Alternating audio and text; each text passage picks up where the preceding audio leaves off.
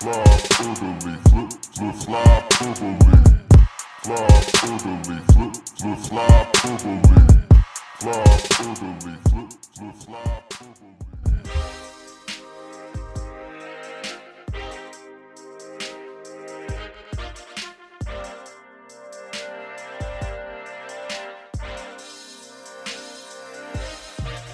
Hey gang, how was your weekend? I mean, I sweated all weekend. It was felt like 100+ degrees for much of the weekend. It was pretty terrible. My air conditioning wasn't working, but at least I got to watch PK Subban shoot a puck at a dude's nuts in Jackass Forever. It's so good. Did you see that in theaters? I didn't see it in theaters, and that's kind of a shock because I see a lot of things in theaters, but I just saw it on, I think, like Paramount Plus or some shit over the weekend, and we hadn't watched it. I think we were waiting for a proper night to just, like, use it as a decompress tool, because that's what you watch Jackass for, is to decompress and just laugh at idiocy. I mean, it's fantastic. And I think I remember hearing that PK Subban was in it at some point, but I had totally forgotten that he was in it. So I turned it on and they were doing that nut shot challenge where one guy was just taking, like, he took a shot from a UFC fighter. He took a shot from, I forget some of the other ones, but I remember when he threw on the hockey gear and then PK Subban appeared, I'm like, oh shit, that's no good. That was, I don't know how I really don't know how they don't have, like, lasting, lifelong damage to their bodies. Like, I'm sure they do some way, somehow, but, like, the shit they do to each other's nuts in particular is, because, like, I feel like a lot of their challenges are very groin centered. It's it's groin centric for sure. It's very much, especially in Jackass Forever. Like, there's just there's a ton of weird shit. And dude, I just don't know how you can take a shot that many times from professional athletes, including a PK Subban slap shot, and not have some sort of lasting damage to you forever. It's insane. They are made of steel. I just remembered one of the other ones. One of the other ones was the softball pitcher straight to the groin, which softballs are huge and heavy. That sounds like torture right there. And like Subban in particular, like, I know he's got a heavy shot, but I mean, I know Subban from watching him for years against the Flyers has a big old shot right there. I don't know if I've seen him in one of the competitions, but I'm sure he can hit 90+, and that just sounds unpleasant. Imagine, like, Shea Weber in his prime, or Zdeno Chara in his prime, taking Al one of those shots. Al McGinnis back in the day. That guy Pronger too. Like, Pronger, yeah. Any of those bigger defensemen, that would be absolutely horrifying. Like, and I remember the softball. He took one, I think, like, right, like, on the inside of the upper thigh. Yep. And that looked just as painful. Well, I don't want to say just as painful, but, like, almost as painful as, like, taking it straight to the groin. That looked awful. He had a horrible bruise from that. Just an atrocious bruise. And then what was the other thing? They did the pogo stick. Oh God. Onto the groin. No. They're maniacs, man. They're out of their minds. They are. You know what? I love watching them. I love watching them, and I do want to say, I'm, like, so proud of Steve-O, because he used to be so heavily on drugs, and he was so fucked up for so long, and, like, he's totally sober now. He doesn't even drink alcohol now, which makes it even more insane that he does these things. He's sober when he's doing them. But, like, I don't know. I'm just so proud of that man for getting out of, like, the bad, like, substance abuse that he was in. And, like, now he's, like, a legitimately good dude. Based off of everything I've seen in his interviews, and he's just got a good attitude. I don't know. I fucking love Steve-O. Oh, he looks the best he ever has. It's really wild how good he looks at this point. And no, I'm happy for the guy. I mean, seeing anybody go through substance abuse, especially, all the stuff he was on, is just terrible. And to see him recover from that, and not only recover from that, but thriving, doing the best he's ever done, it's aspirational. It's fantastic. I love to see it. And I just wanted to just go back to talking about the big slappers right there. And, we talked about the big guys, right? My favorite thing about Al MacInnis is that he wasn't a big guy. He was only 6'1", and he had maybe the best slap shot I've ever seen. And I just don't, I still don't understand to this day how that guy generated so much power. But regardless of whoever, any NHL level guy having a slapper going against me, no thank you, sir, let alone specifically aiming for my testicles. I want no part of it. I think we talked about that before, about like, size and slap shot power. Like, Shane Gostisbehere also had a fucking huge shot, and he was not a big dude. Like, he's not big at all. So yeah, there's some people like that who are just like freaks of nature who can just send a puck into a different solar system. Oh yeah, it's wild to me, and I don't really understand how it works, but I also don't understand basic physics. I don't understand much of anything, so. That's true. That's a fair point right there. What is there to understand? I don't even know how. Aside from hockey work. And rules about hockey, I really don't know a single important thing in the world. I know a lot of dumb shit. I could tell you like 25 X-Men off the top of my head, but I can't tell you, anything about physics or science or anything like that. I'm just real dumb, but that's why I host a podcast and instead of, I don't know, doing anything important in this world. But I don't think you're dumb, Steve. Thank you. For I what appreciate it's worth. that. Thank you. Sometimes you need to hear that at all. Because sometimes going through life, you just sit there and you go, am I dumb? Because everybody assumes they're at least above average intelligence. Even really, really dumb people think that. And sometimes it's just nice to hear, no, you're not actually one of those people. You're not a complete moron. You're just, sometimes a moron. It's reassuring. Yeah. Yeah. I took an IQ test online once, and obviously it's not accurate because it's an online IQ test, but I took it anyway for fun. And apparently my IQ is like 150. So I know something's wrong with that IQ test because that cannot be right.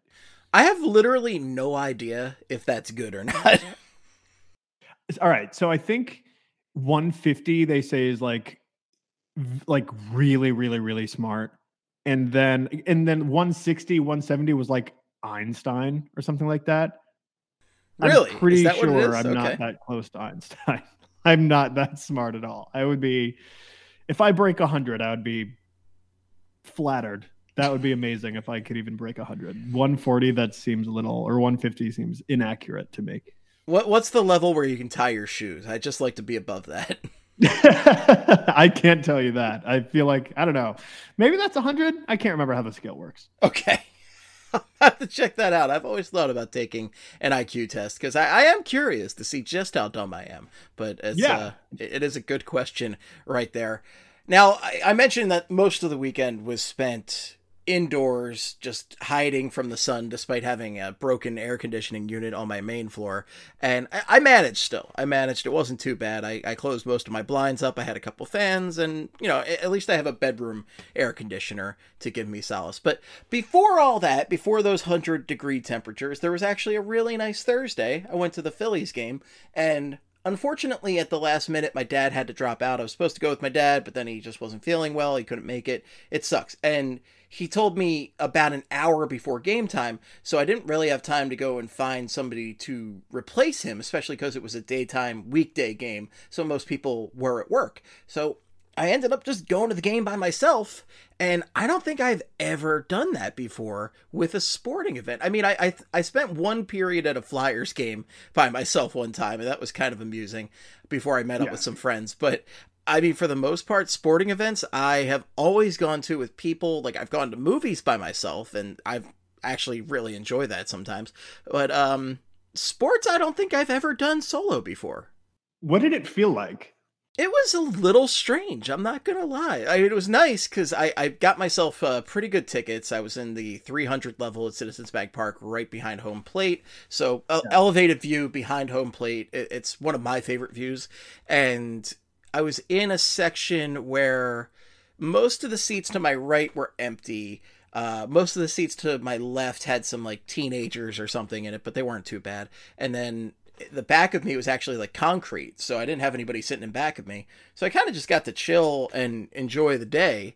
But it's the strangest thing is when somebody does something and you have your natural instinct to like yell at somebody for sucking or something like that. I think at one point I called Odubel Herrera a piece of crap or something. I was like, run to first base, you piece of crap, because I hate him. But it feels weird saying anything because you're by yourself. So you kind of look like a psychopath. I feel like, because when you're with a group of people or even just one other person, you can yell something and it's just like, oh, they're yelling something to be funny for that person. Like, clearly they know the player's not going to hear them.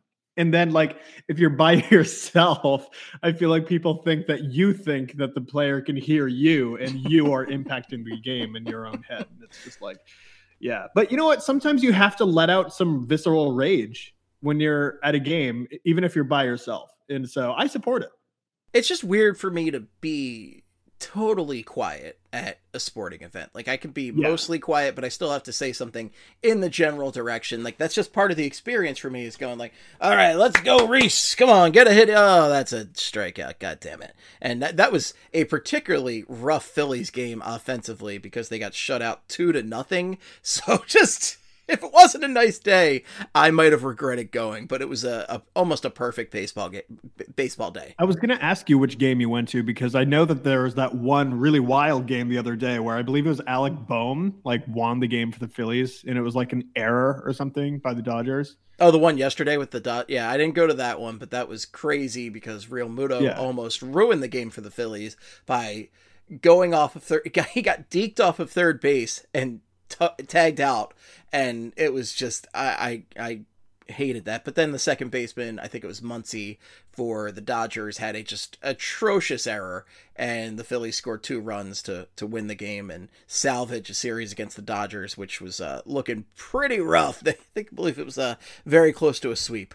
It's almost as if they need their reigning NL MVP in the lineup to produce any offense at all. Which is pretty terrible because they signed all those big beefy bats, all those big beefy boys, the little buff boys, and they can't do anything. So, all right. So I do want to bring this up. So yesterday we were talking in the Slack chat. I can't remember who it was. I think you were involved. Someone mentioned how Phillies Twitter is slowly turning into Flyers Twitter. That was me. And okay, so it was you.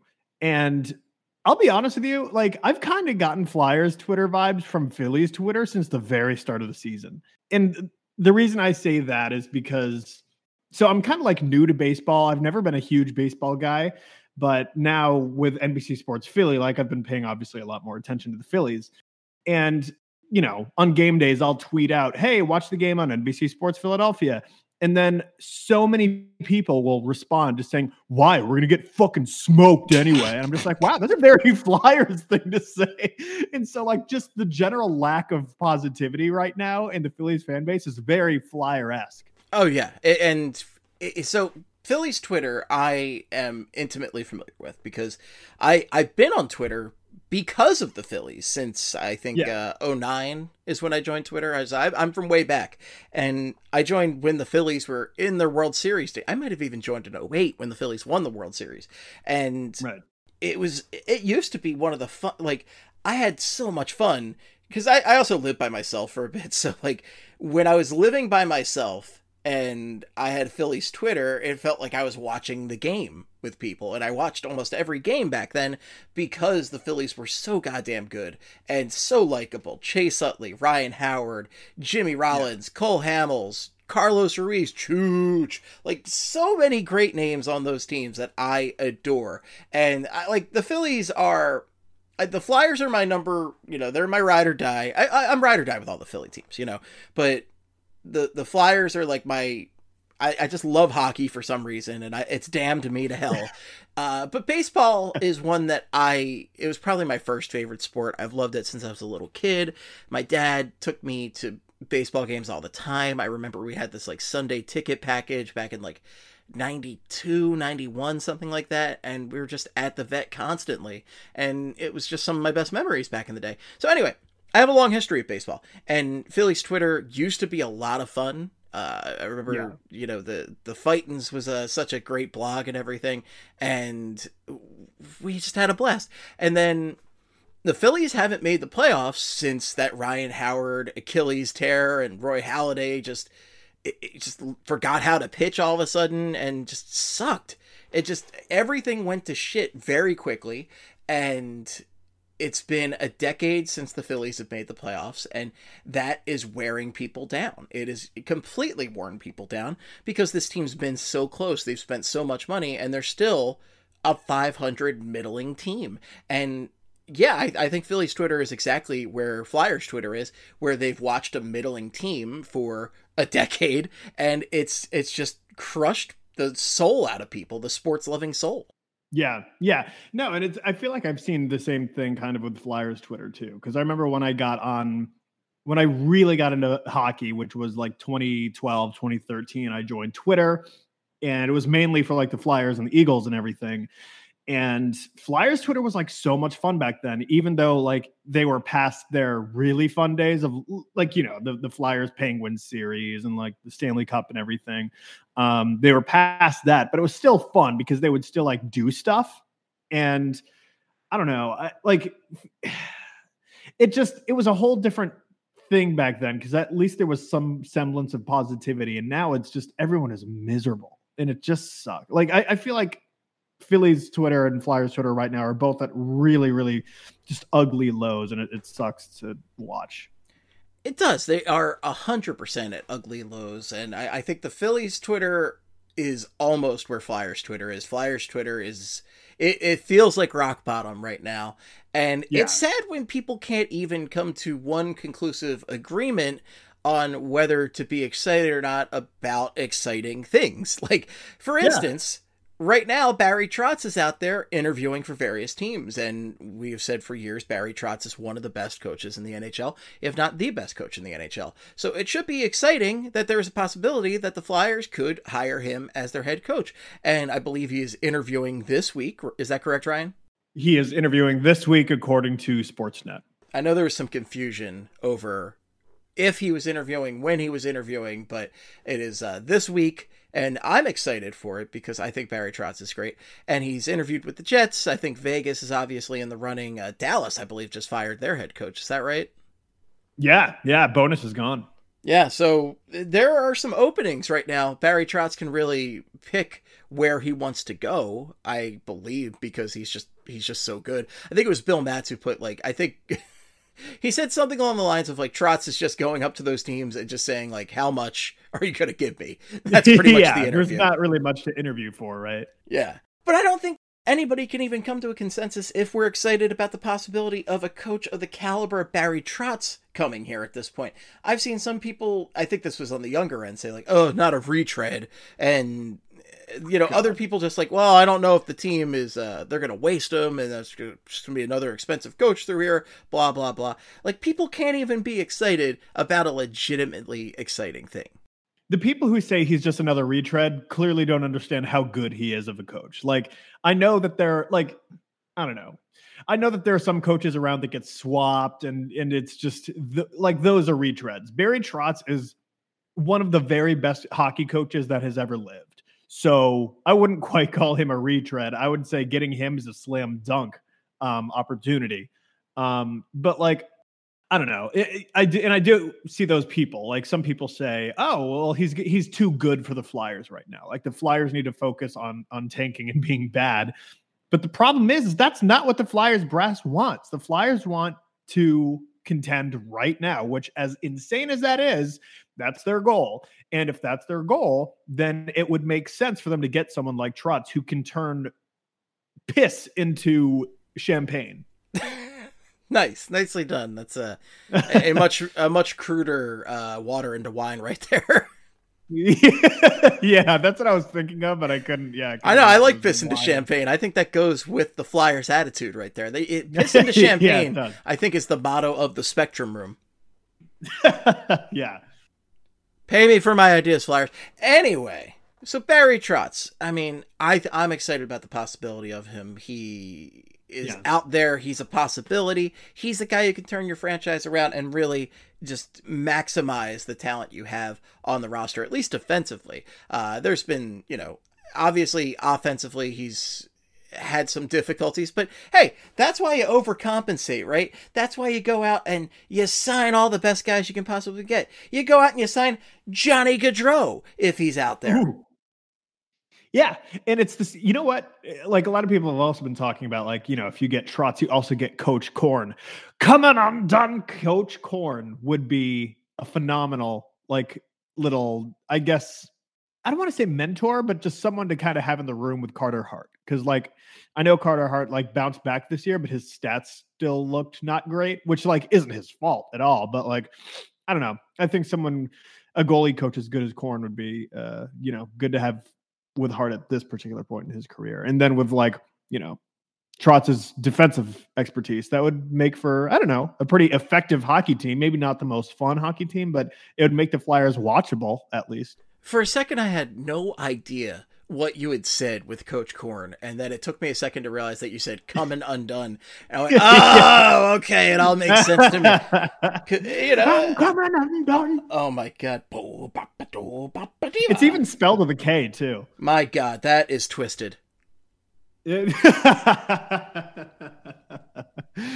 a good one. Very good. Oh that man, deserves some snap. Coach Korn would be an instant flyperbole hit right here. That just all the shit puns that would come out of that. Oh, I want it so bad. So get me Trotz and get me Johnny Hockey, which I know is still a long shot, but is certainly something that I think we should all want. He's a fantastic hockey player. He's coming off one of actually his best season in the NHL right now. And the main reason I bring this up today is because John Buccigross was asked on Twitter by a Flyers fan who said, "Flyers, what's next?" Or it might just be a hockey fan. I don't know. I didn't really do any research on the guy who asked it. But Buccigross said, "I say they will sign Johnny Gaudreau and hire a big-name coach and hope they are a lot healthier. Fans deserve it. NHL is better when Flyers are competitive. 47 years since last cup." And he's absolutely right. The NHL is a better place when the Flyers are competitive. And I know that sounds like a selfish thing from a Flyers fan, but this is a historic franchise. This is a franchise that people love to hate. The Broad Street Bullies were the Broad Street Bullies for a reason. And me declaring like Embiid and the Sixers like new bullies, which sadly fizzled out just terribly in the playoffs. Get rid of Doc Rivers, what? But ultimately, like, the NHL is much better. It's just everybody does better when the NHL has the Flyers being competitive. I mean, the Penguins-Flyers rivalry, the Rangers-Flyers rivalry, the Devils-Flyers rivalry. There's so many rivals. The Islanders and the Flyers. All these rivals. Give me all the rivalries. Give me the Flyers back in the upper echelon. It's just more fun. It's a marquee. And we are great maniacs when we have to be. You know, when this team isn't losing and they don't give us light up bracelets to throw at the players, it's a much better place. Johnny Gaudreau would instantly not only be a fantastic just hockey addition, right? But also such a great story, bringing him home. And I know we joke about that all the time, but to have a guy who played his little pee-wee hockey, his little just like Mites on Ice hockey in a Flyers jersey, to come back and just like that John Tavares story, right, with the Maple Leaf sheets and all that shit, it would be a great story to just bring him back. And I'm going to rattle off some stats and then I'm going to let you just talk about Johnny Gaudreau for a bit. But Gaudreau, so far in the playoffs, 13 points in 10 games played. That's 2 goals and 11 assists, 115 points in 82 games played in the regular season this year.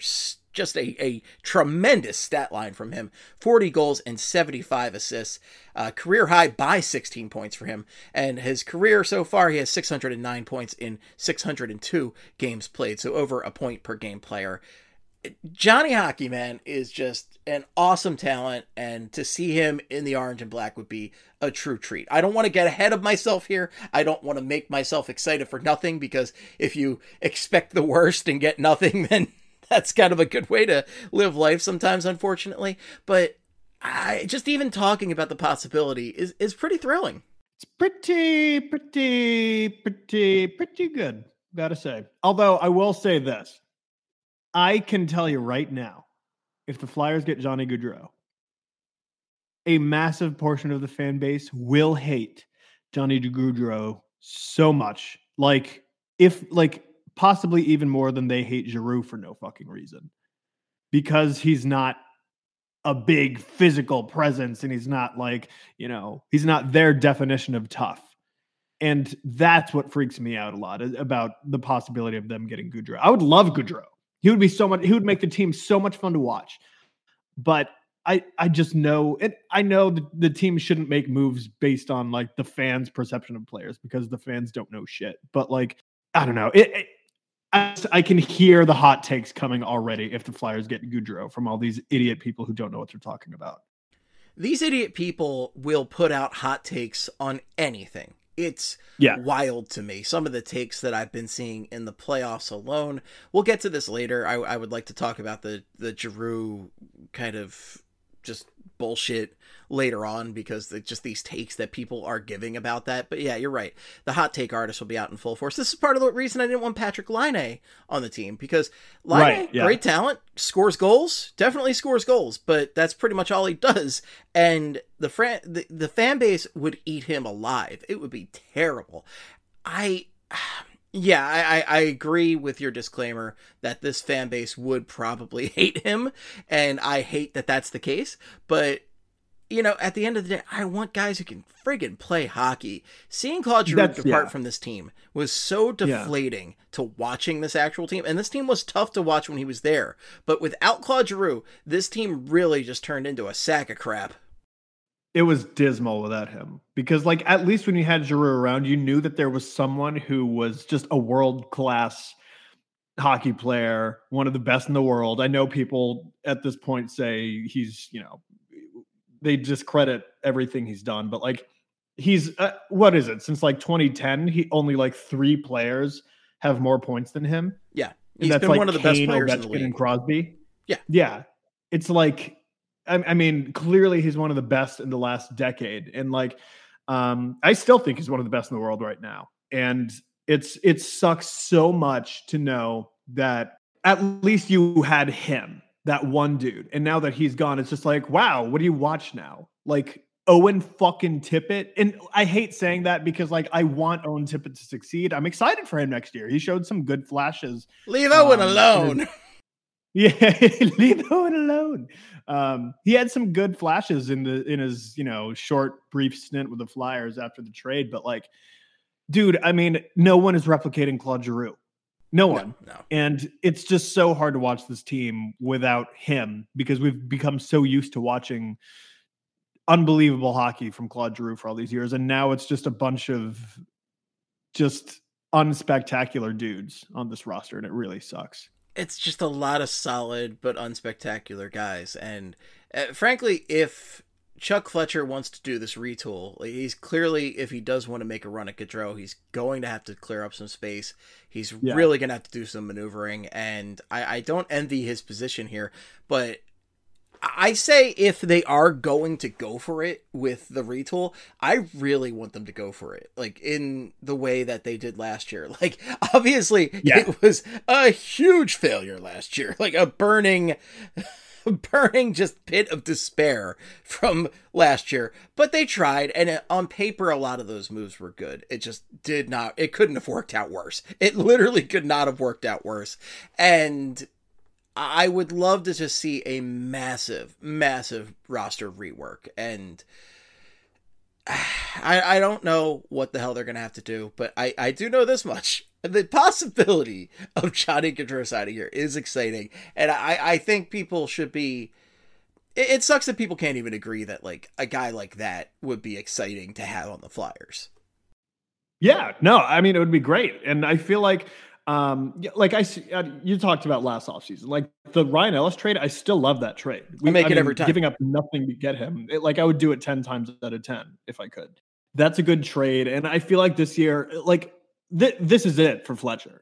Like Chuck needs to realize like my ass is on the line here and I have got to do something, anything to turn this team around. And I feel like he's going to be swinging for the fences this offseason because he knows if he doesn't, he's going to be canned. Yeah, you would think he would be canned. I sure hope he would be if he fails yet again. And this is it. In he could be gone by Christmas if things don't work out. Yeah, and I remember on the flagship show they were talking about like, that first round pick the Flyers got for Giroux. There's no way they're keeping that pick. I wholeheartedly believe they're trading that pick. Absolutely. I really think they will. I actually don't know. I wouldn't be.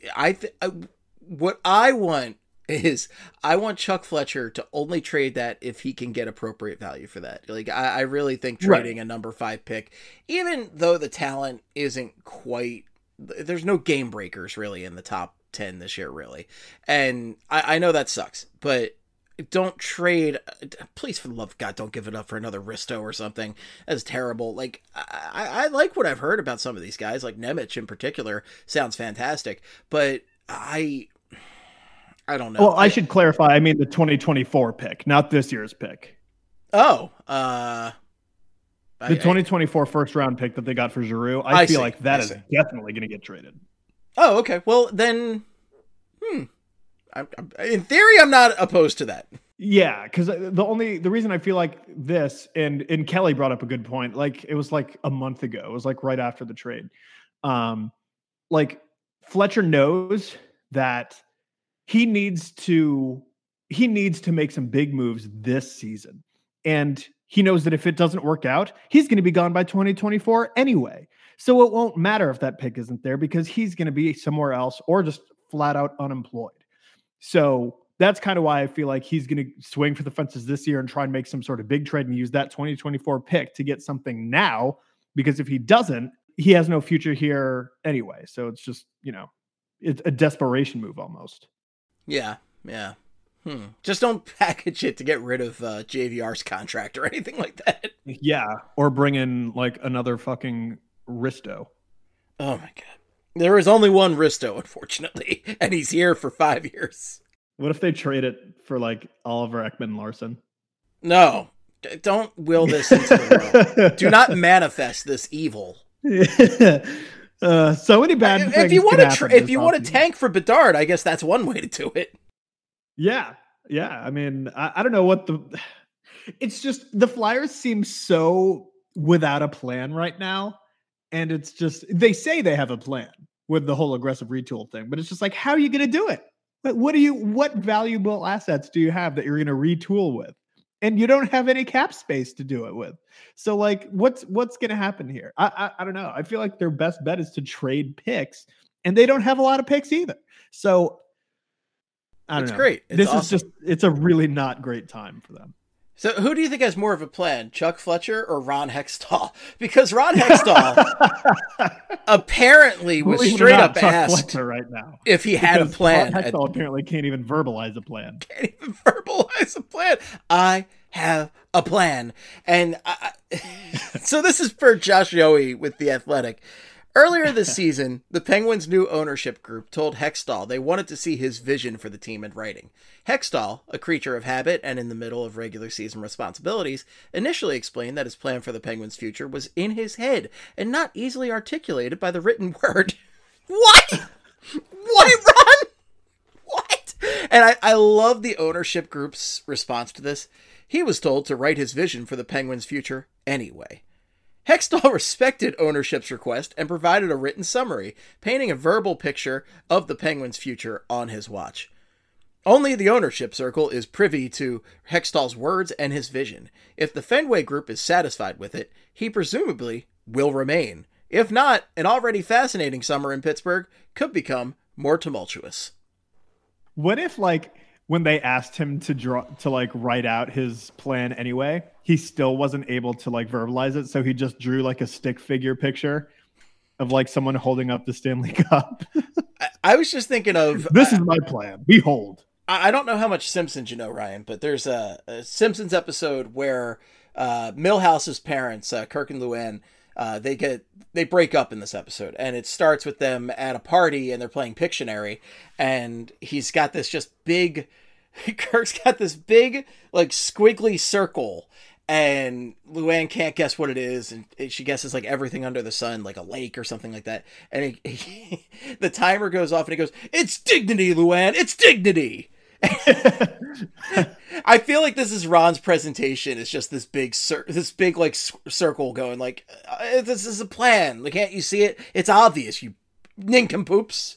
It's not quite obvious, Ron. Got to tell you, not very obvious right now, especially after what he just kind of did with, Who was it? Who did they sign again? It was So they signed Bryan Rust, who is a real hockey player. I've been told this numerous times that he is a real hockey player. Bryan Rust seems like a fine hockey player, but he definitely seems like the prototypical great on the Pittsburgh Penguins would probably be a piece of shit anywhere else. But with Sidney Crosby and Malkin and all that cavalcade of bullshit, he does great. But they signed Rust to a 6-year, $30.75 million contract. That's $5.125 million AAV. And again, Rust is a pretty good player. He had 58 points in 60 games played this past season, 24 goals, 34 assists.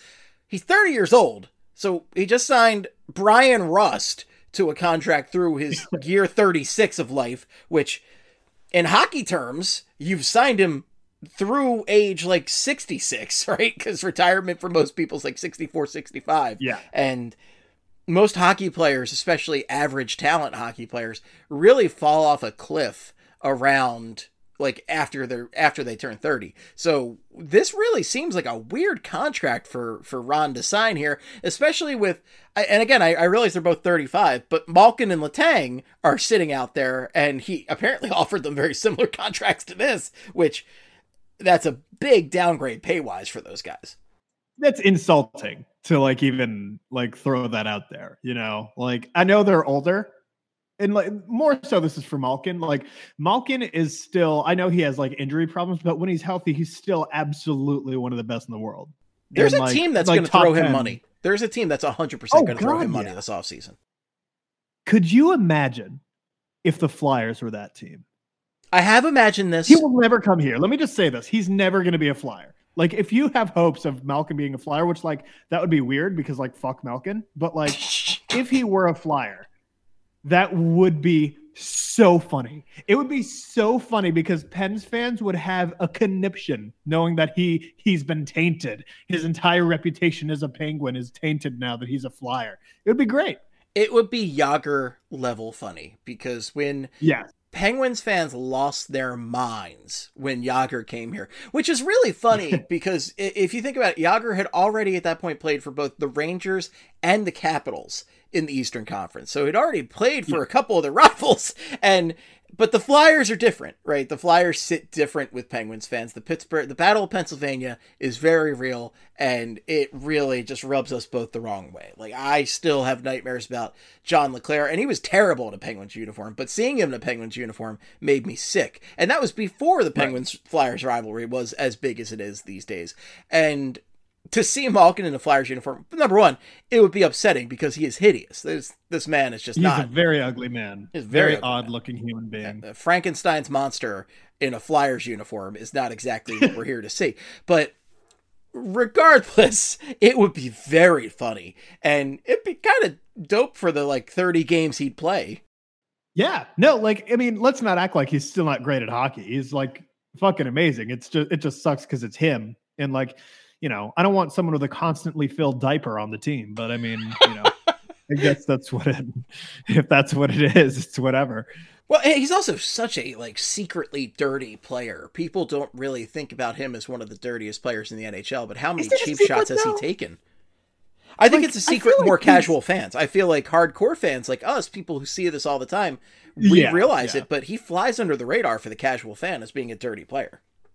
He's always swinging his stick around trying to kill people and impale them. And it's just like, dude, what are you thinking? TK wasn't just making a joke when he said that. When he was mic'd up, he's just like, yo, that stick's a weapon there, buddy. Holy.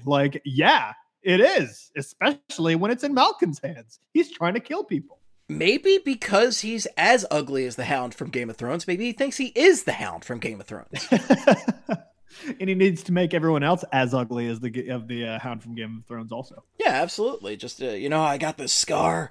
So let's look at the games played he's had in the past few years. He only had 41 games played this past season, 33 the season before, and that was a shorter season, I believe. 55 the season before that, 68. So the last time he had close to a full season played was 2017-18 when he had 78 games played. That said, he did have 98 points in those 78 games. Pretty good. pretty good. But this past season, he was closer to a point per game pace. He had 42 and 41. And this is clearly, I mean, he's 35 years old. As I said, hockey players, once you reach 30, it's kind of the clock starts ticking for your career. A lot of guys just fade away very quickly. I mentioned Roy Halladay earlier. He's not a hockey player. He's a baseball player. And I thought Roy Halladay was going to pitch until he was like 50 years old. And he just fell off a cliff one season in his early 30s. It's wild to me to this day. Yeah, and it's the same thing kind of with Claude Giroux. I remember like a couple years ago, I think it was not long after he turned 30, everyone was like, oh, Claude Giroux is like, you know, he's on the decline. I think he came off like a 58-point season or something like that. Like not bad, but like certainly not what like up to the standards people are used to for him. And then the next season he turns around and he has like a 102-point year. And it's just like you really can't predict the aging process for some of these guys. Regardless, I think it'd be very funny to sign Malkin, but I think it would be a poor hockey move salary cap wise. Oh, I agree. The Flyers should not be allocating those resources. But I'm hoping that a team with, let me pull up Cap Friendly real quick to see who's got cap space out there to pull this kind of a move off next season. Because Coyotes. No, the problem is he's not going to want to play in front of like 3,000 people and no logo at center ice. And not even a halfway filled college arena. They can't even put their own shit on the ice. I think they can put their logo on, but they also have to have the college logo on as well. Yeah, so it's going to be like it's going to be like the center ice circle is going to be like one side's Coyotes, the other side's Arizona State. How about the Predators? That'd be fun. Ooh, that would be fun. I fucking love the offseason because we can do shit like this. Seattle's would be fun. I'm into that. Ottawa would be pretty funny, but that's just a bad move. I don't want anyone going to Columbus. I was going to say Columbus would be one that would irritate Penguins fans, though, because at least I know from Pittsburgh Steve, he does not care for Columbus, and it's probably because of the proximity to Pittsburgh. Yeah. The Blue Jackets are legit one of my, they might be my least favorite team just because they're useless. And I hate Columbus. They're just an annoying, dumb team that's never going to win anything. And Ohio's a shitty state. And I have no desire ever to go there. I've never been there and I never will because it sucks. I know I won't get any, I'll have no fulfillment by entering the state lines of Ohio. And I just don't want them to have any good players. And as much as we dunk on him, but Malkin's a good player. I don't want him in Columbus. Okay. Go to a shitty team in a city that matters, that actually exists, or in a state that's real. A state that's real. It's a good point right there. A state that's real is certainly. I just fucking hate Ohio. You really do. You do not care for Ohio. It's not for you. Here we go. No one from Ohio has ever done anything to me, even said anything to me. But it's just, I thought you were just going to leave it at no one from Ohio has ever done anything. Which is not true. They have the band The Black Keys. The creators of Superman are from Cleveland. Really? Yeah. I didn't know that. Yeah, they have the Rock and Roll Hall of Fame. They have the Rock and Roll. That's it. Drew Carey Show. That's named it all. Yeah. Cleveland there's Rocks. There's just not a ton of good stuff there. The Cloud Nothings, they're one of my favorite bands. They're from there. But I have never understood why Columbus, of all the cities in Ohio, got the hockey team. Why wasn't it Cleveland? Why wasn't it Cincinnati?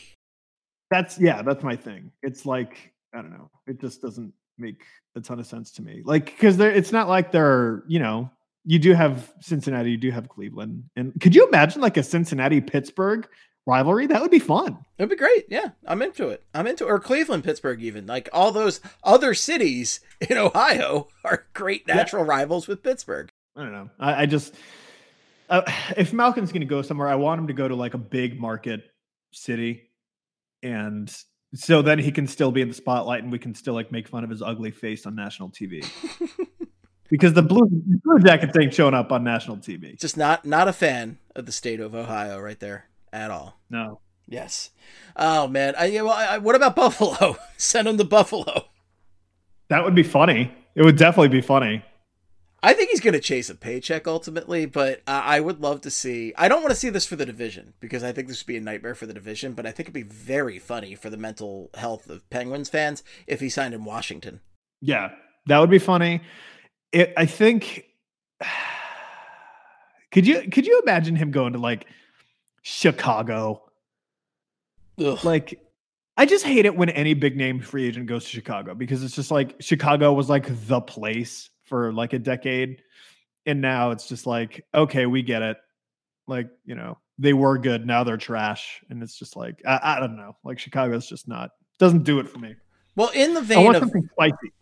In the vein of teams that were very good in the past decade, LA is a very interesting one for me to watch this offseason because the Kings really were bigger up-and-comers this season than I thought they were going to be. I was surprised they made the playoffs, and then they gave the Oilers a big fit in the first round. So I think the Kings are going to be really interesting to watch this offseason.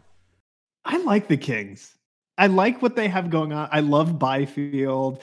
I like Kempe. Like they have some really good players there that they're kind of like flying under the radar. And like, I don't know if they, who knows? Maybe Malkin coming in could be like, maybe he could be like that missing piece and kind of turn the Kings around. I don't know. Well, not around because they're already like doing okay, but like, yeah, that'd be an interesting possibility. I just love how Mario Lemieux saw everything coming to an end and said, "I'm out."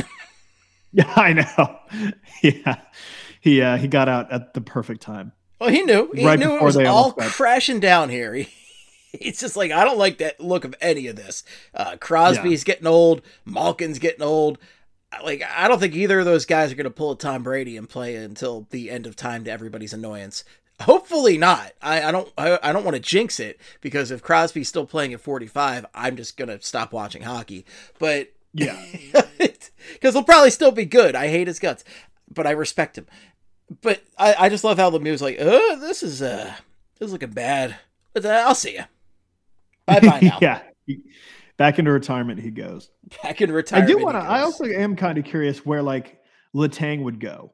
And I think I've mentioned this on the podcast before. He's also my least favorite player in the NHL. So we're talking about just my least favorite things today, I guess. Columbus, Ohio, the state of Ohio in general, and Chris Letang. These are a few of my least favorite things.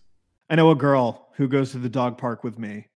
I was talking about hockey one day. She was just like, "Oh, you might know my cousin." And I was like, "Really? Who's your cousin? Does he play hockey?" She's like, "Yeah, he's in the NHL." I'm like, "No way. What team?" And she's like, "The Penguins." I was like, "Ew. What player?" And then she was like, "Chris Letang." And I wanted to just fucking I had to hide my emotion. I was just like, "Oh wow, no way, Letang, wow!" And then I was in my head, I was just like, "Fuck your cousin, dude." Fuck your cousin. Yeah, get your cousin the fuck out of here. Fuck your cousin. Oh my god. Fuck those kids. Fuck your cousin. Amazing. Yeah. He can go wherever the hell he wants. Just stay the fuck away from, me. I don't want him the same. I don't want him. God, if he were to go to like Washington, I would like geographically get closer to where I am, I would get so mad. Oh, I'd sign up for the Flyers immediately. I don't know if I want him on the Flyers. I would take him. And he's old and I hate his face a lot. I know, but it's going to piss Penguins fans off. And I actually think he's a more useful player for this team than Malkin would be. Yeah. I mean, okay. Without my like bias aside, he would make sense for the Flyers. I just don't see him ever coming here. No. I don't see it either. I don't see any of those. Great. I don't see anybody coming here for at least 5 years until shit gets cleaned up here. Like, I don't know why anybody would want to come here. We're like desperately hoping Gaudreau just comes here for the story, for the hometown boy coming home to clean up the mess. But outside of that, there is absolutely no reason for that guy to step foot in Philadelphia to play hockey unless he's on the visiting team. But Letang, he's played 78 games this past season, 55 the season before, 61, 65, 79. So a little bit more durable than Malkin's been. And he is a good defenseman, good puck mover. And if you imagine this fantasy world where Ryan Ellis can be on the second pairing defense, and Oh boy, Rasmus Ristolainen making $5 million a season is on the third pairing. Imagine that. Jesus Christ. That's pretty, but that's where Risto needs to play because he sucks. He's not good. He belongs on the third pair. Like he has to have sheltered minutes, and he's just like the most glorified third pair defenseman of all time, honestly. But guys don't like playing against him, Ryan. They don't like playing against him. Tough to play against. He's a tough physical specimen. He's in your head, he goes baby. Crashing into the boards because he forgets how to skate. But he's a nice guy. Goal. The locker room loves him. He does seem like an awesome dude. Just like Andrew McDonald. Dude, you know what I just realized? What's that? Ron Hextall gave Brian Rust even worse than the Andrew McDonald contract. But Brian Rust is at least pretty good. Yeah, but like he's like I can't believe he went for 6 years term. I can't believe he went for 6 years term for a 30-year-old. Yeah, that's wild. A 30-year-old pretty good player who I'm convinced if you put him on any other team is nowhere close to the point per. Like if you swapped him and Cam Atkinson is probably putting up like 80 points next to Crosby. Oh, dude. That would be Actually, wild. he might put up 90 points next to Crosby. Cam Atkinson's going to clean up. But like, I think Rust is probably going to go back down to like closer to like 50 points in 80 games or something like, you know what I mean? So, all right. So let's look at this. So Hextall is, it seems to me that one of Malkin and Letang will definitely be gone this year. I can't imagine both of them coming back. I think Malkin's the one who's leaving. I could see Malkin leaving. I don't think it's out of the realm of possibility that they both go. I would love that. That would be so much fun. I do think it's like one of them is going to stay if I had to bet. All right. So let's pretend Letang stays. You got Letang, Crosby, Gensel, Rust, and like who else? Don't they have Rodriguez? Evan Rodriguez? Evan Rodriguez. I don't understand how this guy's a good hockey player. I really don't. I don't either. He somehow is. And Kasperi Kapanen's pretty good. Kapanen's all right, but like he's not someone that changes the hockey team. You know, Ryan, he's not someone that. The most important player on the Pittsburgh Penguins resides in Cranberry, Pennsylvania, and his name is Mark Friedman. How can I forget their top pair defenseman? How can you forget Mark Friedman, the most important Flyer of all time, the only guy who brought a pulse out in Nolan Patrick? You know what? He's the most versatile, possibly the most versatile player in all of hockey right now. He's a defenseman. He's a forward. He could probably play goalie if we wanted him to. And he certainly can play the heel. Oh, most definitely the heel. Most definitely the heel. We've seen him in the face. We've seen him in the heel. The only thing, he can do it all. The only thing that can bring me joy in my cold, dead orange and black heart right now is to see the Pittsburgh Penguins crumble to dust.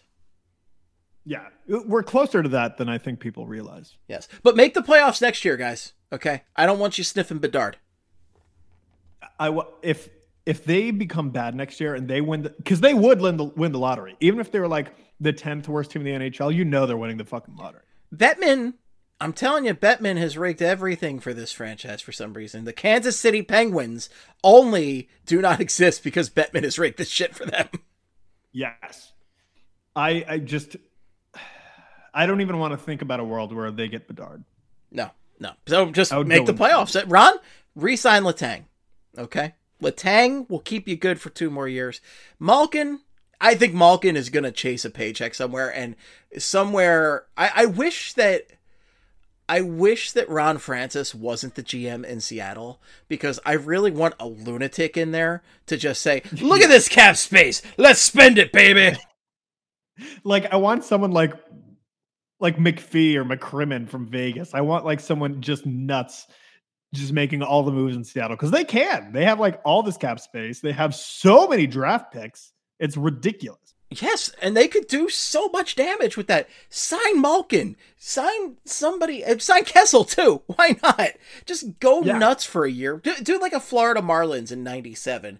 I believe the Marlins in 97, that's when they signed like Barry Bonds, Bobby Bonilla. I'll have to see it. I don't think Barry Bonds was on that team. But Bobby Bonilla was on that team. I remember that. I remember them trading for Darren Daulton because Darren Daulton won his World Series with them. And I remember being happy for Daulton, but didn't give a shit about the Marlins at that point. But that team was just stacked. I'm going to look up that team. But do like a crazy mercenary team for a year. This seems like a great year for mercenaries. Get a bunch of guys on 1-year contracts, right? And just go ham. What if they got both Evgeny Malkin and Christopher Letang? Christopher Letang, Doc. Get them both, Doc, in Seattle. And then that's how you win a championship, Doc. I'll hang up and listen. I don't know why he's now calling into the show, but that's well, maybe that's what Pierre's doing at this point because he doesn't have a job. You know what? I'll tell you what, Steve. If it doesn't work out with Chuck Fletcher, we have a fallback in good old Pierre McGuire. Oh my God. Actually, the funniest scenario is where Ron Hextall gets fired and Pierre takes over in Pittsburgh. That would be good. That'd be great. For the record, those 1997 Florida Marlins had Jeff Conine, Edgar Renteria, Bobby Bonilla, Moises Alou, Gary Sheffield is who I was confusing with Barry Bonds there. Bonilla and Bonds played together back in the day, but and then Al Leiter, I don't know, Levon Hernandez. They had some great players. I just remember them being a very mercenary team, so I'd love to see Seattle do that as an up-and-comer, because that's basically what Florida did at the time. But you were saying something about our dear friend Pierre McGuire, is that right? Pierre McGuire. What were you saying? Sorry. What are you doing, Doc? Pierre McGuire, that would be very amazing if he goes to Pittsburgh. Because, like, all right, so you got Hextall, and, like, because I know Pierre McGuire, didn't he used to work for the Penguins as a scout? I don't know, actually, but I believe it, and I certainly believe the guy was a scout. Doc, did you know that up in Manitoba, that's where Sidney Crosby first learned how to ski? Manitoba. It would be so funny because I do think, like, the fact that the Penguins had to go up to Ron Hextall and say, we want you to write down what your plan is. That's bad. Like, and he has not been the GM there long. I really feel like they could be close to pulling the plug on him because of the fact that they had to ask him to write down what plan he has, because you would think they would have known that plan when they hired him. It's an absolute George Costanza situation where, like, I can totally see George running the Yankees or something and Steinbrenner going, "Hey, George, tell me what your plan is." And that was a terrible Steinbrenner. I apologize. But George is going like, "Mr. Steinbrenner, I got a plan. Just it's in my head and I can't verbalize it for you." What? I don't know. I feel like if they do move on from Hextall, which I think is possibly closer than people think it could be, like, what if Pierre McGuire did? Because I'm looking at it right now. He joined the Penguins in 1990 as a special assignment coach. When Bowman became interim head coach in 1991, McGuire was named an assistant coach. He won a Stanley Cup as an assistant coach of the Penguins in 92. Ryan, I have the funniest scenario for you. The funniest scenario here is that Ron Hextall gets fired, Brian Burke is installed as the GM, and Pierre McGuire replaces Brian Burke in the front office. Oh, boy. A Pierre McGuire, Brian Burke front office is one of the most loud, boisterous disasters of a front office I can possibly imagine, and I want to see it so badly. Brian Burke makes me so uncomfortable. What do you mean? His 8-foot tall hair? Yes. His constantly red face. He constantly looks like a guy who's just waking up from a whiskey bender. Like he's been asleep on the bar and that's how he wakes up. Like, oh, what time is it? He looks like the photo of John Schnatter all sweaty, but with white hair slicked back. Oh, the pizza papa himself. Oh man. Fucking John Schnatter. He looks like him, dude. Just with white hair, extremely white hair. You don't see hair this white. And it's slicked back.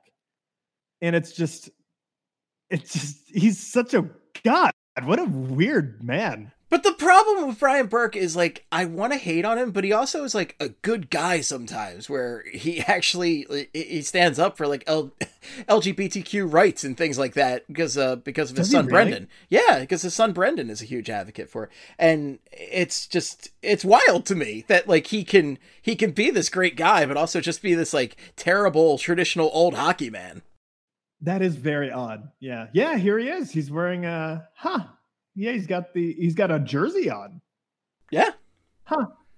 I did not know that. That's pretty wild. I never would have guessed that. Brendan Burke is one of those guys who's done a ton for LGBTQ in hockey, and it's just, I love him for that.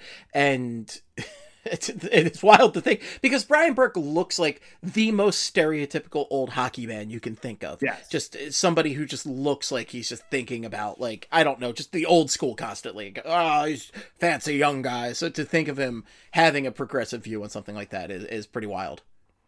Yeah, it is. But hey, I don't know. He is, but he definitely, yes, he freaks me out. He looks like somebody who's just constantly waking up from a bender. 8 foot tall hair. Yeah, like Marge Simpson right there. His hair, that's such a great way of putting it, because his hair is just huge. Yeah, there's no other way to say it. It's just huge hair. It's huge hair, and it's a wall of ice. It's the wall from Game of Thrones. Another Game of Thrones reference in this one. The amount of product he puts in his hair is wild. Jon Snow's just hanging out on the top of Brian Burke's hair. Scowling. Let's take a quick break and talk about some playoffs. I could probably talk about Brian Burke's hair for 2 more hours, Ryan. Oh, I could talk about it till the sun comes down. I mean, honestly. Honestly. And I really was going to continue that conversation, but at some point I got to get back to working, and we got to talk about the playoffs, man. There's so much to talk about, and we got to move on. Baby, Yoffs. Yoffs. We're all about the Yoffs. I'm not about the playoffs. I like the Yoffs. Yeah, the Yoffs are way better than the playoffs. Yeah, we'll just change it to the Offs. The Offs. Offs. Yes. Speaking of shortening things, our Thurs, the Panthers, not doing so great. No, the Panthers are not doing so great. And if anybody's curious why I refer to them as the Panthers on Twitter, because Tim Panaccio used to have the strangest abbreviations for all the teams, and he used to call the Panthers the Panths. Panthers win game. It's so strange. What a strange man. I miss him dearly every day. I like calling them the Thurs. The Florida Thurs. There you go. Florida Thurs. Thursday.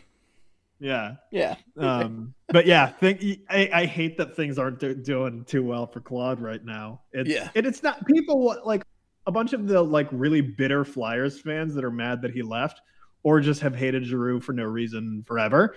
Like a lot of them are just like loving this, and I hate that this is going their way. They're blaming him for all this. It's like, dude, the team is averaging 1 goal a game. Yeah, I don't think they stopped scoring because Claude Giroux, who's not wearing a C there, just appeared and still plays good 2-way hockey. Yeah. Yeah. They didn't stop scoring just because of one guy. It doesn't make any sense. If anything, it's just that they haven't adapted to Tampa Bay's system. And frankly, Tampa Bay's won 2 straight cups. They know what the fuck they're doing in the playoffs. And that was one of our concerns coming into this round, is that their playoff experience and them knowing how to play in the playoffs would slow down the Panthers. And it's exactly what's happening. Yeah. No, it's been terrible. And like, I don't know, hopefully they can orchestrate some sort of comeback. Claude Giroux has been down 3-0 in the playoffs before and won. Ooh, that's spicy. And it's happened. Maybe I got to appear for game 4, because that's what happened in that 7-game comeback, is I went to game 4 and expected nothing, and then they won the series. Pack your bags, Steve. All right. Get down to Fort Lauderdale. We're going to Florida. I'm wearing 16 KN95s on my face, because that is the COVID state of America, the COVID capital of America. But I feel bad for Claude, and I love these people rubbing it in his face that Colorado is doing so. But by the way, Colorado's only up 2-1 on the Blues, who nobody expected that. And I do agree. I think I always thought he should have gone to Colorado because I thought Colorado had an easier path to the Cup, and I think he would have been such a great fit on that team. But at the same time, the Panthers won the President's Trophy. They're a very good hockey team, very fast hockey team, and it's kind of stunning to everybody just how much Tampa Bay has been just kind of, well, I want to say dominating in the series, but I also don't, because like game 2, for instance, was a 1-1 game that only ended before overtime because Florida had such a bad defensive miscue. Yeah. Two guys. It was very Flyers-esque, actually. It really was. Like, I feel like I almost had some sort of PTSD moment watching that because it was just it was very, very Flyers. So yeah, two guys following the puck holder behind the net who passes it out front to a wide open guy who scores the goal. It just, like, I could see Risto and Sanheim doing that because they're not communicating properly. And then the guy walks out. Now, I'm sorry to pick on those guys, but I'm also not. I mean, spot the lie, though. Right. Exactly what happened. Right. But no, like, I mean, that was brutal. Like, seeing that, and I feel like that they were just so deflated after that loss, and I feel like it's just kind of carried over to game 3, and hopefully game 4 tonight. Win one game. A back-to-back in the playoffs is so stupid. I don't understand why they're playing tonight. Yeah, I don't either. That was very bizarre. I guess the arena was already booked for something. I don't know. That's the only thing I can think of. But that could make sense. Yeah. Not a fan of back-to-backs. Yeah, the Tampa Bay football or basketball team, right? That exists. It doesn't. Oh yeah, definitely exists. Absolutely, definitely exists. I was trying to think of a good name for them, but I can't think of anything. Tampa Bay. Yeah, I can't think of anything. The Tampa Bay Solo Cups. The Tampa Bay COVID Hammers. But yeah, COVID crew. No, I feel like the Tampa Bay COVID crew. The COVID crew. But no, hopefully tonight they can get one win. Just get one. And then see what happens after that. It's the whole cliche. One game at a time, yada, yada, yada. Yeah. I just want to see a competitive series ultimately. So please get back in the game. Please get back in the series. I want to see it go at least 6, right? Because it's good hockey. I want to see it. It's much better hockey. I kind of labeled the sections here, the good, the bad, and the ugly. And like in the good, I have like the Battle of Alberta and the Avs Blues series has been being a lot more of competitive. fun. But the Tampa Bay series, the Tampa Bay Florida series is firmly in the bad here. And the other thing I have mentioned here in the bad is the Hurricanes Rangers series, because while they might look on paper to be very comparable series, right? The Hurricanes and Rangers series has been so boring. I just have not enjoyed watching it at all. The most exciting thing from that series so far has been Max Domi just going up to Lindgren after the final horn and just like cross-checking the shit out of his spine and then starting a little scrum after that. That's the most like exciting thing I've seen from that series. It's just like bad people doing bad shit in that series, because you got Max Domi, who kind of sucks, and he does suck, and you've got Tony DeAngelo getting yapped at by Gerard Gallant. And I will say, that was awesome. I loved Gerard Gallant literally telling him shut the fuck up and calling him a little chatterbox or whatever. Like that was pretty awesome. That was great. And I it was funny because I saw a writer have a tweet. I forget which writer it is, but he was like, do we really have to boo Tony D? And all the responses were, yes, absolutely. 100%. Absolutely. Yeah, of course. Like it's so funny because it seems like most people understand the assignment here, but there are definitely some people who, and they're probably more on the Carolina side, who are just like, well, he's a good hockey player on our team and I don't care about him personally. And I wouldn't care about him personally if he hadn't really just inserted himself and been so publicly open about his just shitty views on things. And I know he's a piece of shit. I can't unforget that. I can't forget it. Yeah. Unforget is not a word here, but, and it also is wrong here, but it's just, I mentioned under the ugly section, pieces of shit having a good playoffs in general. And Tony DeAngelo has 8 points in 10 games. So he's actually doing great, but he's already gotten into it with both Brad Marchand, who, again, you have to be a tremendous piece of shit for us to side with Brad Marchand. Yes, you do. He literally, God, that was so awesome. I don't know. From what I know everyone has an opinion about Brad Marchand. For everything I've heard about him off the ice, I've heard he's a really good dude. And like just the fact that he literally on the ice in front of a million people was calling him like flat out racist was terrific. Oh, it was fantastic. And well, I mean, like Marchand had that thing with Kevin Hayes' nephew earlier this season. What is that you're referring to? I forget offhand, but that was a positive thing, right? Where he okay. He did. I gotta look up, but he did something positive for Kevin Hayes' nephew, like he took him to a game or something like that. Yeah, I do believe he was pretty close to the Hayes family, just because I know he was a teammate of Jimmy Hayes, and yeah, I feel like he and Kevin Hayes are probably pretty close to some degree. But then again, how can you not be close with Kevin Hayes? He seems like an extremely likable human being. Okay, so here's the quote. The Bruins have been amazing with my family and my brother's family. Hayes said on ESPN's The Point, especially Brad Marchand. He has played street hockey with Jimmy's son, Bo. He went down to the local Dorchester rink and hung out with them, got them sticks, got them pucks. Bo wants to be Kevin Hayes and Brad Marchand every single morning when he wakes up. That's cool shit. It's really cool. The guy is, again, we all want to hate him for good reason. He licked a guy on the ice one time. I know. Multiple people. He's a serial licker, Steve. A serial licker. It's pretty gross. And he is just a pain in the ass on the ice. I hate watching him, but he does seem like a legitimately good guy off the ice. It kind of drives me nuts. But, I mean, DeAngelo's already gotten into it with two different people in two different rounds, and I don't need to rehash all the shit he's done. You can go look it up. We know what he's done. And I hate that he's doing well. And I also hate that Evander Kane is crushing it in the easily most entertaining series I think I've seen in a hot minute, maybe since last year's, or the last time Tampa Bay and Florida played each other. But like this season, the Battle of Alberta has been just a stunningly entertaining hockey. It's been insane hockey. It's like the first game, that was like Flyers Penguins 2011 vibes, where it's just like there's an incessant amount of, there's no defense at all and terrible goaltending for both teams. And it's just been crazy goals, crazy shifts. Like I think the Flames were up like 6-1 or something in game one. And then it was like 6-5, just insanity from both teams. And obviously there's like a lot of, temper tantrums from both teams because they just hate each other so much. And like, I don't know, man. I feel like after what happened with Mike Smith last game, I know that there was a lot of complaints from Oilers fans about, dirty stuff. Like Lucic, I remember late in the game that started a whole melee. So like, I'm kind of waiting for like shit to really pop off in this series because I feel in terms of like, people being like fights and stuff. I feel like there's more to come for that, like a lot more to come.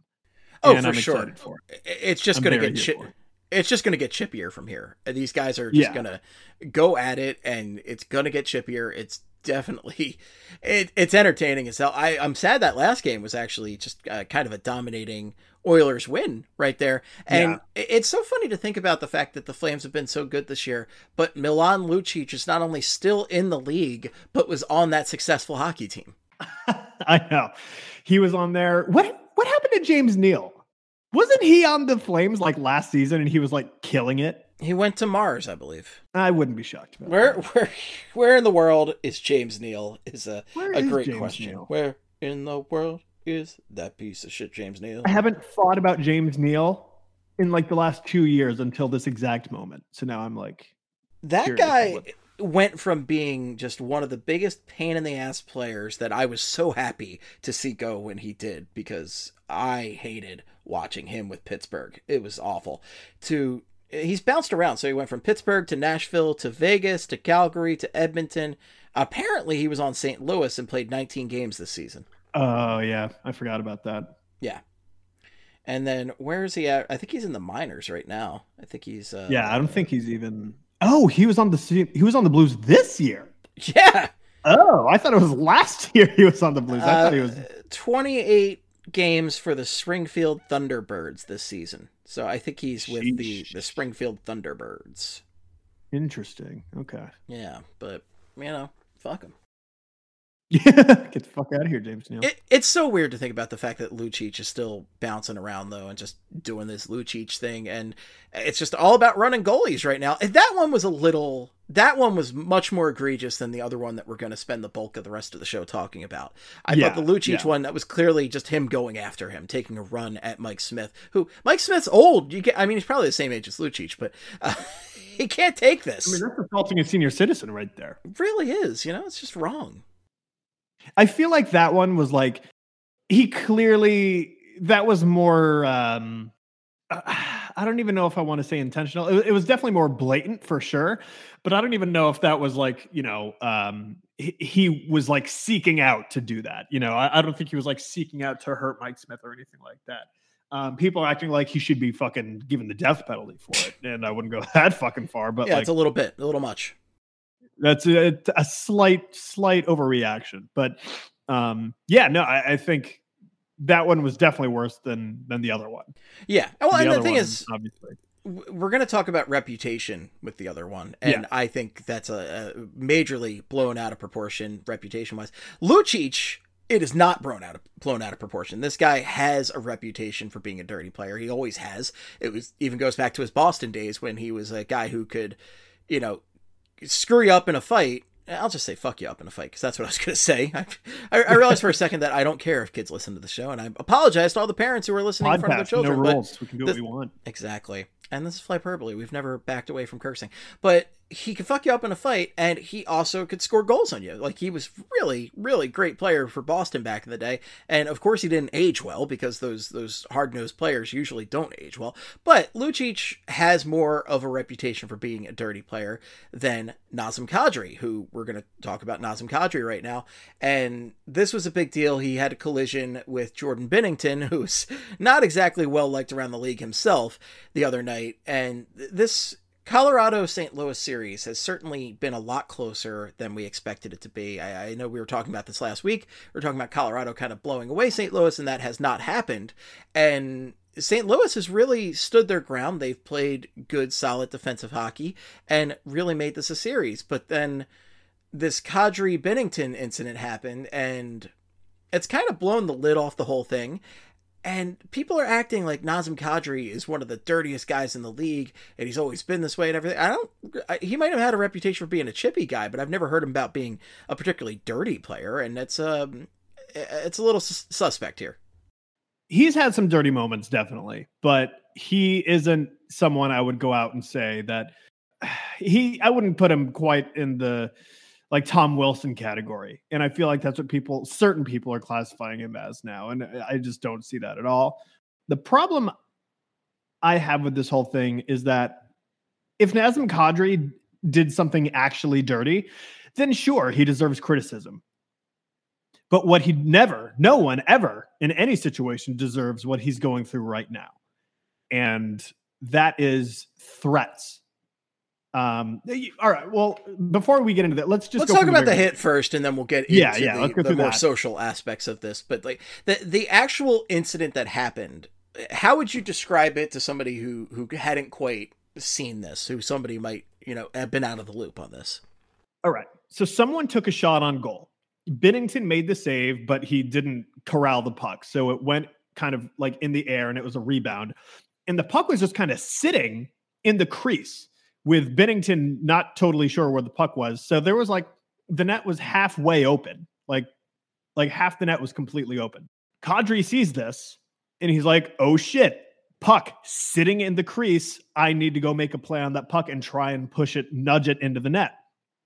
So he steers in the direction of the net, and then a Blues defenseman, I can't remember which defenseman it was. I think, was it Parayko? I can't remember.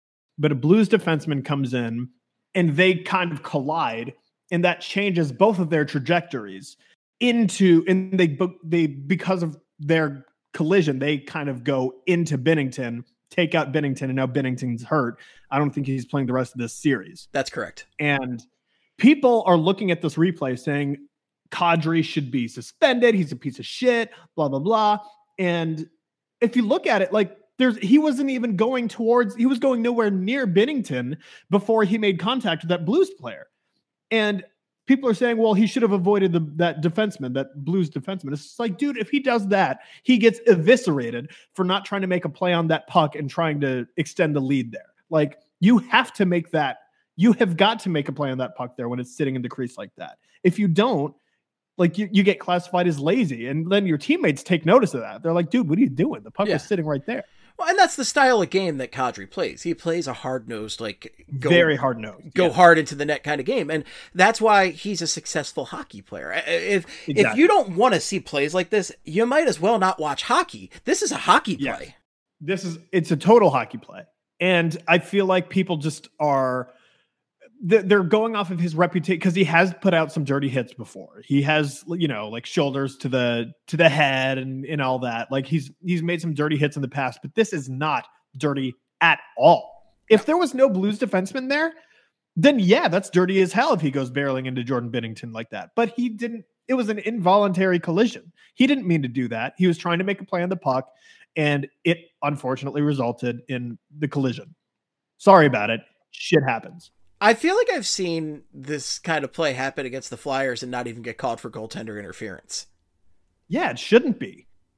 Right, but I'm saying, like, I feel like I see this shit all the time against the Flyers, and, like, we don't even get, like, any sort of call for any of this, like, nothing. So let alone, this isn't a dirty hit is what I'm trying to say. This is just something that's kind of routine in the game. And so then, okay, so that's one thing, right? To call him a dirty player and everything. But then, so this escalates a little bit. Binnington apparently threw a water bottle at Kadri during a post-game interview, which is so childish and just, I don't understand. Did you see the video? Yeah, I saw the video. Okay, yeah. Yeah, you can even, like, hear the water bottle hit the ground, and he looks over like, what the fuck is going on?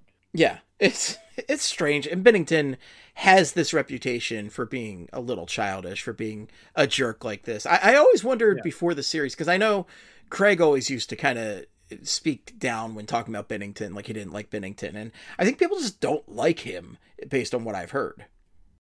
Yeah, he seems to, I mean, he has little temper tantrums like this all the time. And, like, even in the AHL, I believe he was playing for, the San Antonio Stampede, I think. I can't remember what team he was on, but, like, he started a whole thing in the AHL too before he went on his run with the Blues to win the Stanley Cup a few years ago. So, like, he definitely has this reputation, and, like, I mean, I don't know how well liked or not liked he is by, like, his teammates and stuff, but, like, it's pretty clear that he does have that reputation amongst other players around, and on other teams in the NHL. And it's just like, yeah, I don't know. It's just a really bad look for him. It's a very bad look for him.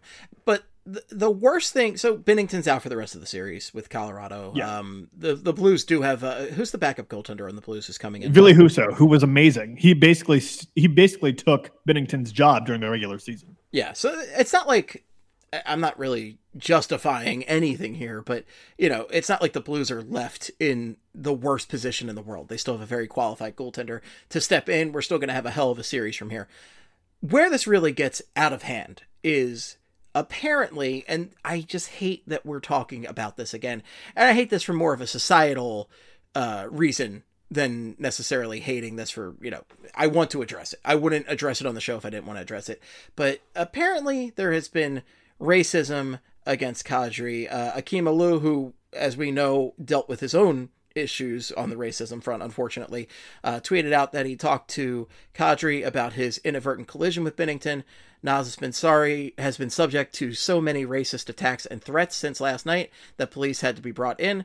Racist attacks like this have no place in hockey and should be investigated and reported on.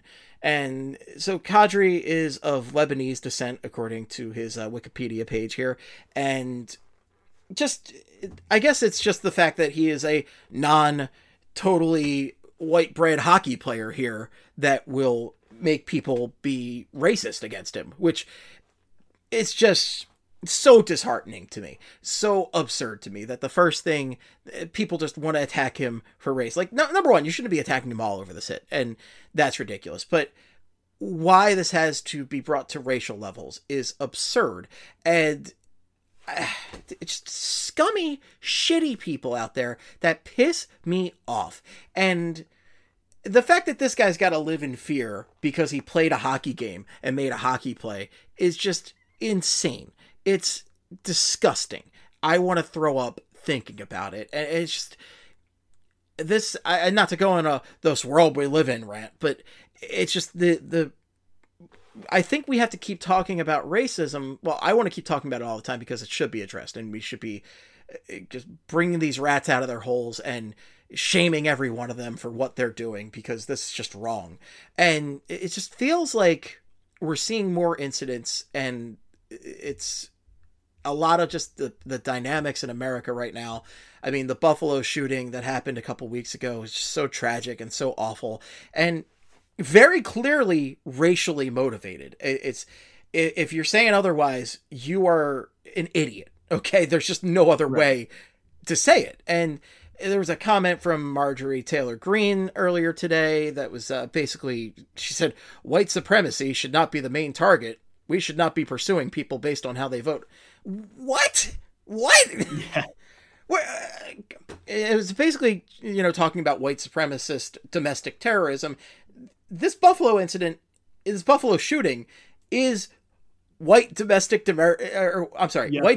domestic terrorism. It very clearly is. And to see these racists feel empowered as they have for the past few years is just, it pisses me off.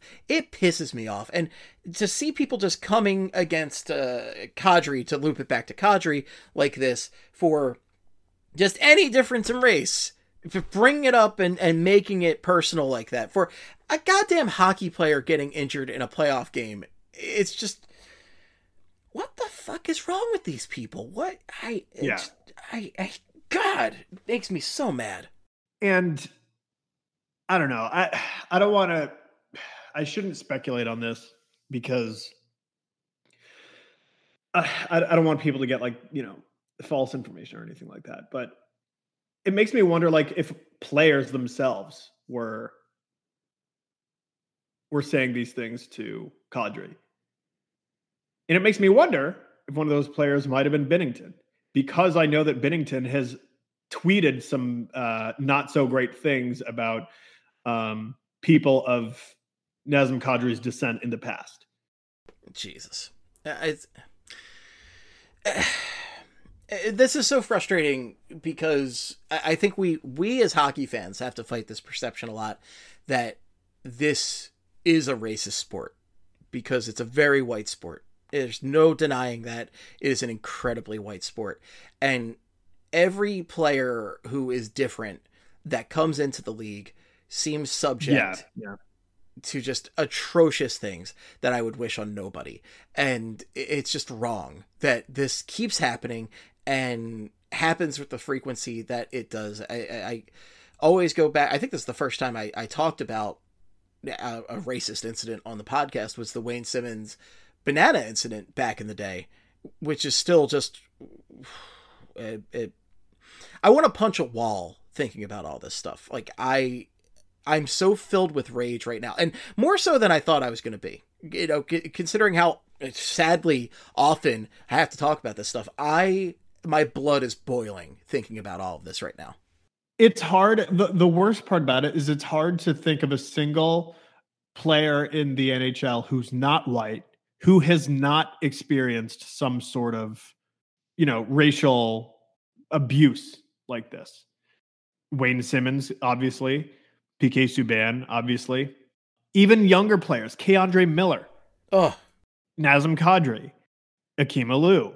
It just goes on and on and on. And it's just if you're not white and you're in the NHL, you basically have to just expect that that's going to happen. And it shouldn't be that way at all. And it sucks. And it's just unacceptable that that's what is happening right now. I don't know. Can you imagine any other job where part of getting the job is, oh, by the way, you're going to have to be subject to just horrific racism? Yeah. It's insane. It sucks. I can't say be better enough. And, if you see the shit, call it out. I cannot state that enough. Call it out for what it is. People being racist, just being pieces of shit. And we can't stand for this in society, in hockey, any of it. It's gotten out of any incident is out of hand, but it feels like it's getting worse. And I don't want to live in that world. I don't want to try to enjoy sports in that world where stuff like this happens. And shame on every goddamn person. Number one, you shouldn't attack an athlete over anything. Okay. That's bullshit to start with, but let alone making it racial and making it attacks and threats and all that shit. Fuck off, guys. Yeah. I mean, we're all adults here, you know. I don't know. It's insane that it comes down to this, and I hate that we're still having this conversation, but I don't know. Before the show started, we were talking about this a little bit too. And weirdly enough, at least people are calling it out now. You know, I hate that it's happening and I hate that we're having these discussions, but in a weird way, I am glad we're having these discussions, because when we have these discussions, this is what starts new change, or like legitimate change, you know? And I don't know, if you're playing hockey, even if it's just like ball hockey, roller hockey, like just beer league hockey, if someone says something shitty, racial or something like that to someone, like clearly racist, call them out. Even if it's not even during, just in general. Can we throw some homophobia in here too? Now. Because hockey is such a problem with homophobia to this day too.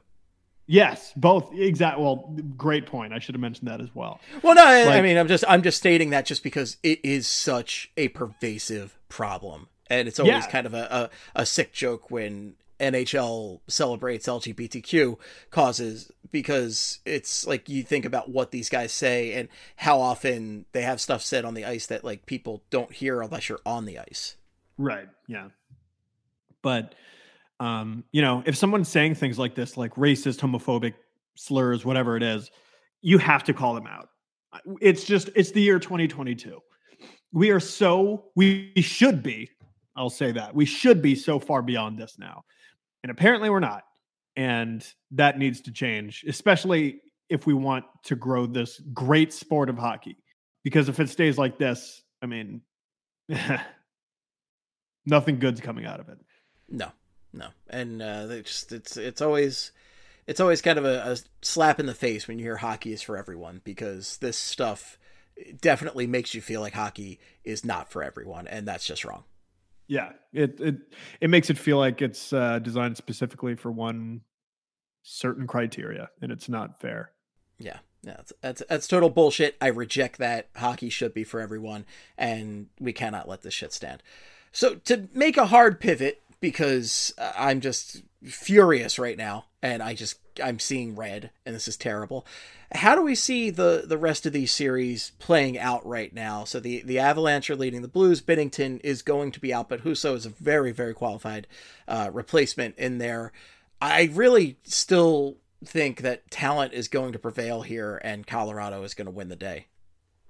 Yeah, I've been like surprised by the Blues. I had a feeling they were going to be pretty competitive in this series, and they have been pretty like so far, but they're not winning this series. Colorado is way too fucking good. Colorado's winning this series. I think they're going to take it in 5 or 6 games. Oh, wow. Okay. Yeah. I feel like, I don't know, maybe the Blues like steal another one, but I feel like Colorado is definitely, I don't think it's going to 7. Definitely not. I'll be surprised if it does. And if it does, that'd be fun, because game 7s are fun. There were a ton of game 7s last round. It was great. Yeah, it was awesome. So give me all the game 7s, but I feel like Colorado is going to win this thing fairly easily. I don't know. The Battle of Alberta is the one that's that's the trickiest one for me. Like the Hurricanes Raiders, the Hurricanes, I feel like they're going to win that one. Tampa's basically going to, I mean, it's very, it looks pretty certain they're going to win their series. Yeah. But the Battle of Alberta, man, like, one night one team looks dominant, and then the next night the other looks dominant. And like, I know the Flames are down 2-1. We're back in Edmonton now, but like, I don't know. Daryl Sutter is a hell of a coach, and I feel like he can put together a recipe to take down McDavid and Draisaitl. And Draisaitl is not 100% right now at all. Like you can kind of tell just watching that series. I would want nothing more than for that series to go to 7 games. What's his issue? Any issue for Draisaitl? I haven't been able to tell really. He just looks not right. He doesn't look like himself at all. No, he doesn't look like himself. But the bad news for the Flames is McDavid is just crushing it right now. Like, this is the best I think McDavid's ever looked in the playoffs. He's got 23 points in 10 games played. Could this be one of those crazy years where someone gets the Conn Smythe who like doesn't go to the Stanley Cup final? He's going to have to make it out of this round. If the Oilers make it to the Western Conference Finals, I could see that happening. But if he gets eliminated in the second round, I don't think that'll happen. Yeah.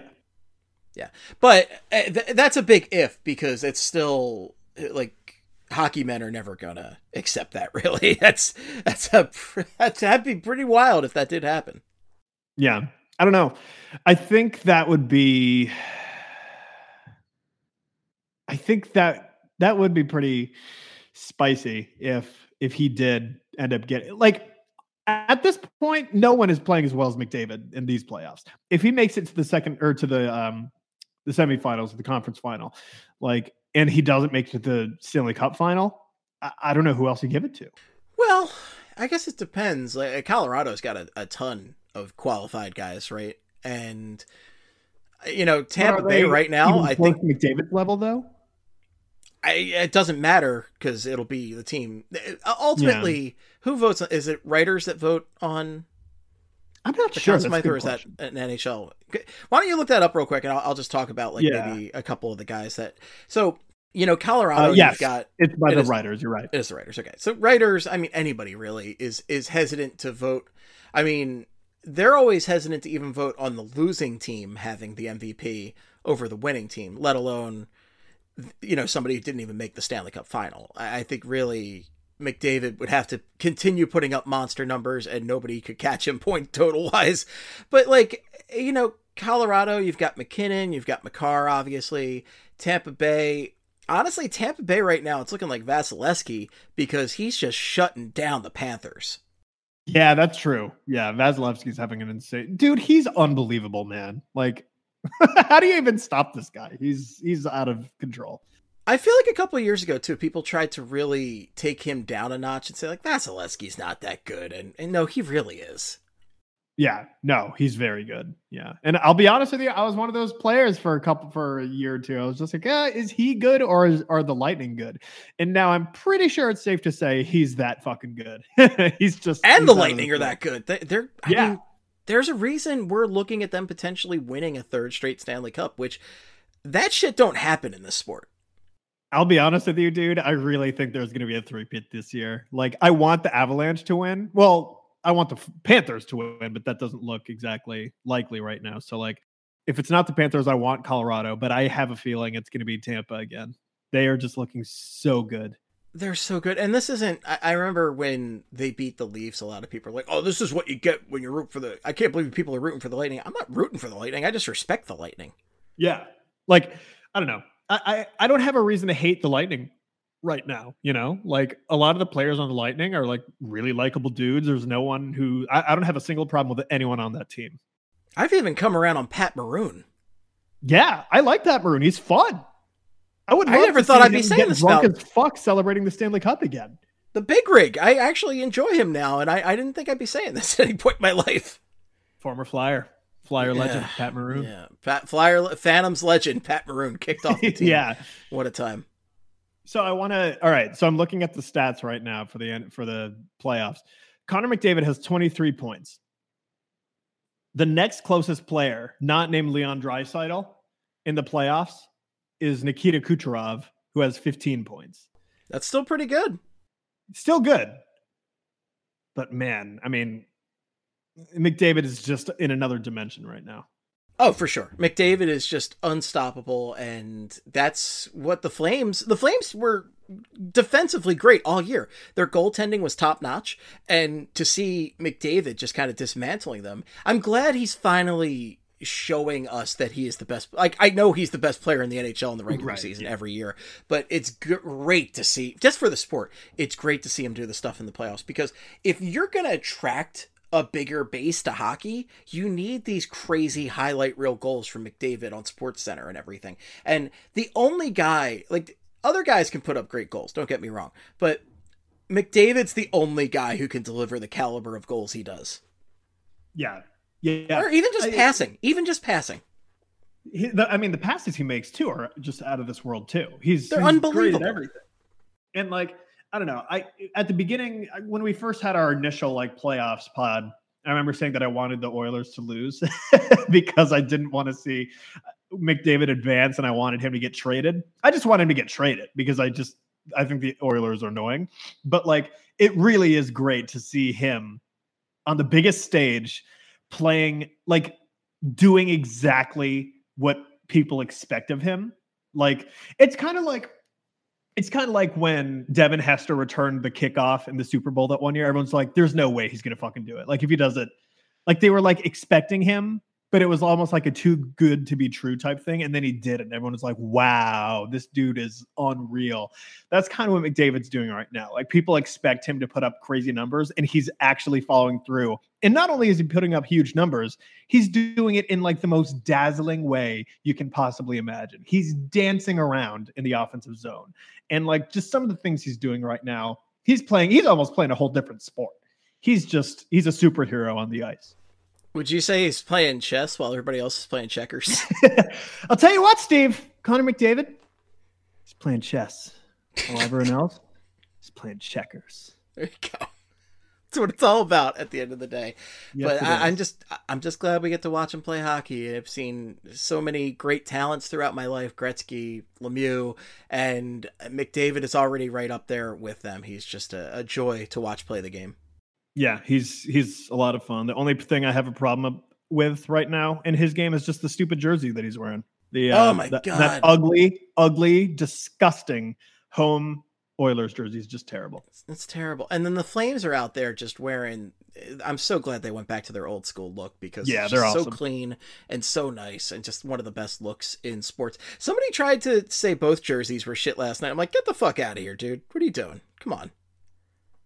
Like, yeah, the Oilers jerseys are terrible, but the Flames are just all-timers right there. I would say the Flames have an all-time top 5 NHL jersey, which is something, if we weren't way in the thick of it time-wise, like, I would start running down now, but that's definitely something to talk about this summer. The Flames just have an all-time look. My girlfriend said we were watching the Hurricanes and the Rangers, and she was like, you know what? I think the Rangers have my favorite jersey in hockey. And I was like, you hear that sound? That's the sound of me breaking up with you right now. That's insane. If you look at that. What a shame. It's tragic to see homes just broken by diagonal lettering. Tell me about it. It's terrible. It's terrible. That's a shame. Well, folks, that's all we got for you. And it was plenty, let me tell you. If you have any feedback for us, the best place is on twitter.com.org.edu.ca. Ryan, where can people reach you on Twitter? And you got anything to plug? On the Twitter, you can find me at Ryan Quiggs. And I think just coming up for me, there's a lot of content coming out from Knights on Ice. I'm helping get that site back on its feet now. So a lot of Golden Knights content coming out. And also, I wrote a little prospect profile on my draft crush, Uri Slafkovsky. Don't feel like he's much of a possibility for the Flyers now that those bastard Devils kind of passed us in the draft order, but really, really good player. And if you want to learn more about Slafkovsky, then check that out as well. Ryan, one could say it's been a while since you had constant content coming out of that site. Telling me. I mean, just aching for content. My God. Aching for content. Ryan is at Ryan Quiggs. You can find me at Flyperbole or at Esteban. If it's for hockey purposes, make it Flyperbole. Follow BSH Radio. Follow Broad Street Hockey. We're on all sorts of social media. You get all that stuff. Stay safe out there. Be respectful. Be kind. Okay? Don't be an asshole ultimately to your fellow people, unless they deserve it, you know. And until next time, in the words of the great Gene Hart, good night and good hockey. Wow, wow, wow, wow, wow, wow, wow, wow, wow, wow, wow, wow, wow.